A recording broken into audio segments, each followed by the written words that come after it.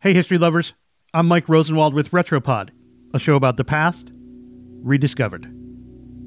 Wars never really end. There are the scars, both physical and psychological, and there is the matter of blame. Who caused what? Who is to blame? Earlier this year, Polish lawmakers advanced a bill that would make it a crime to blame Poland for the Nazi death camps and other German atrocities committed within the country during World War II.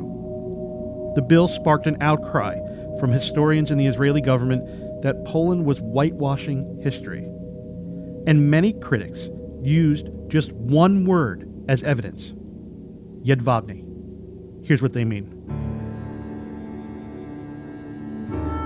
In the summer of 1941, the small eastern village of Jedwabne was occupied, as was all of Poland, by a contingent of German police. On a blistering July day, a group of Polish men from and around the town began rounding up Jewish male residents.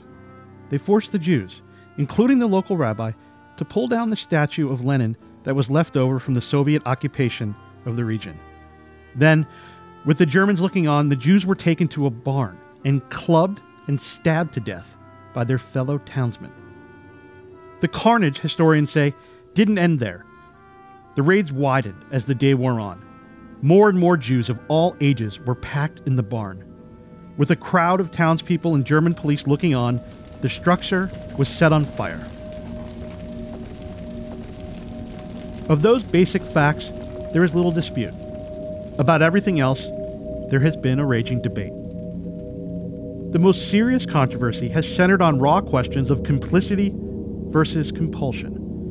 Were the locals of Jedwabne compelled to kill, or were they instigators of a mass murder?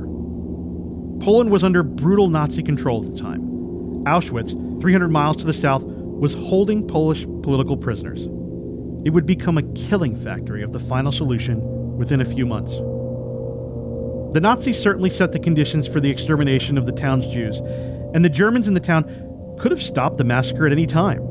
But many scholars say the record amassed during numerous post-war trials and a 3-year investigation by a national commission makes clear that the massacre amounted to the willing murder of Poles by Poles. A Polish historian put it this way, quote, "One day, in July 1941, half the population of a small East European town murdered the other half." Other scholars, and increasingly Polish nationalists, have pushed back hard on those who have held the townspeople responsible, arguing that Poles shouldn't be blamed for an atrocity that happened under the gaze of armed occupiers. As right-wing factions have gained influence in the country, and eventually a governing majority, the denials of complicity have grown louder. A memorial stone in the village was defaced with swastikas in 2011. And in 2016, the country's education minister, speaking around the anniversary of the killings, totally dismissed the idea of Poles burning Jews. It was, she said, simply, quote, "a matter of opinion." I'm Mike Rosenwald. Thanks for listening.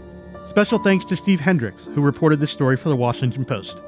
For more forgotten stories from history, visit WashingtonPost.com/Retropod.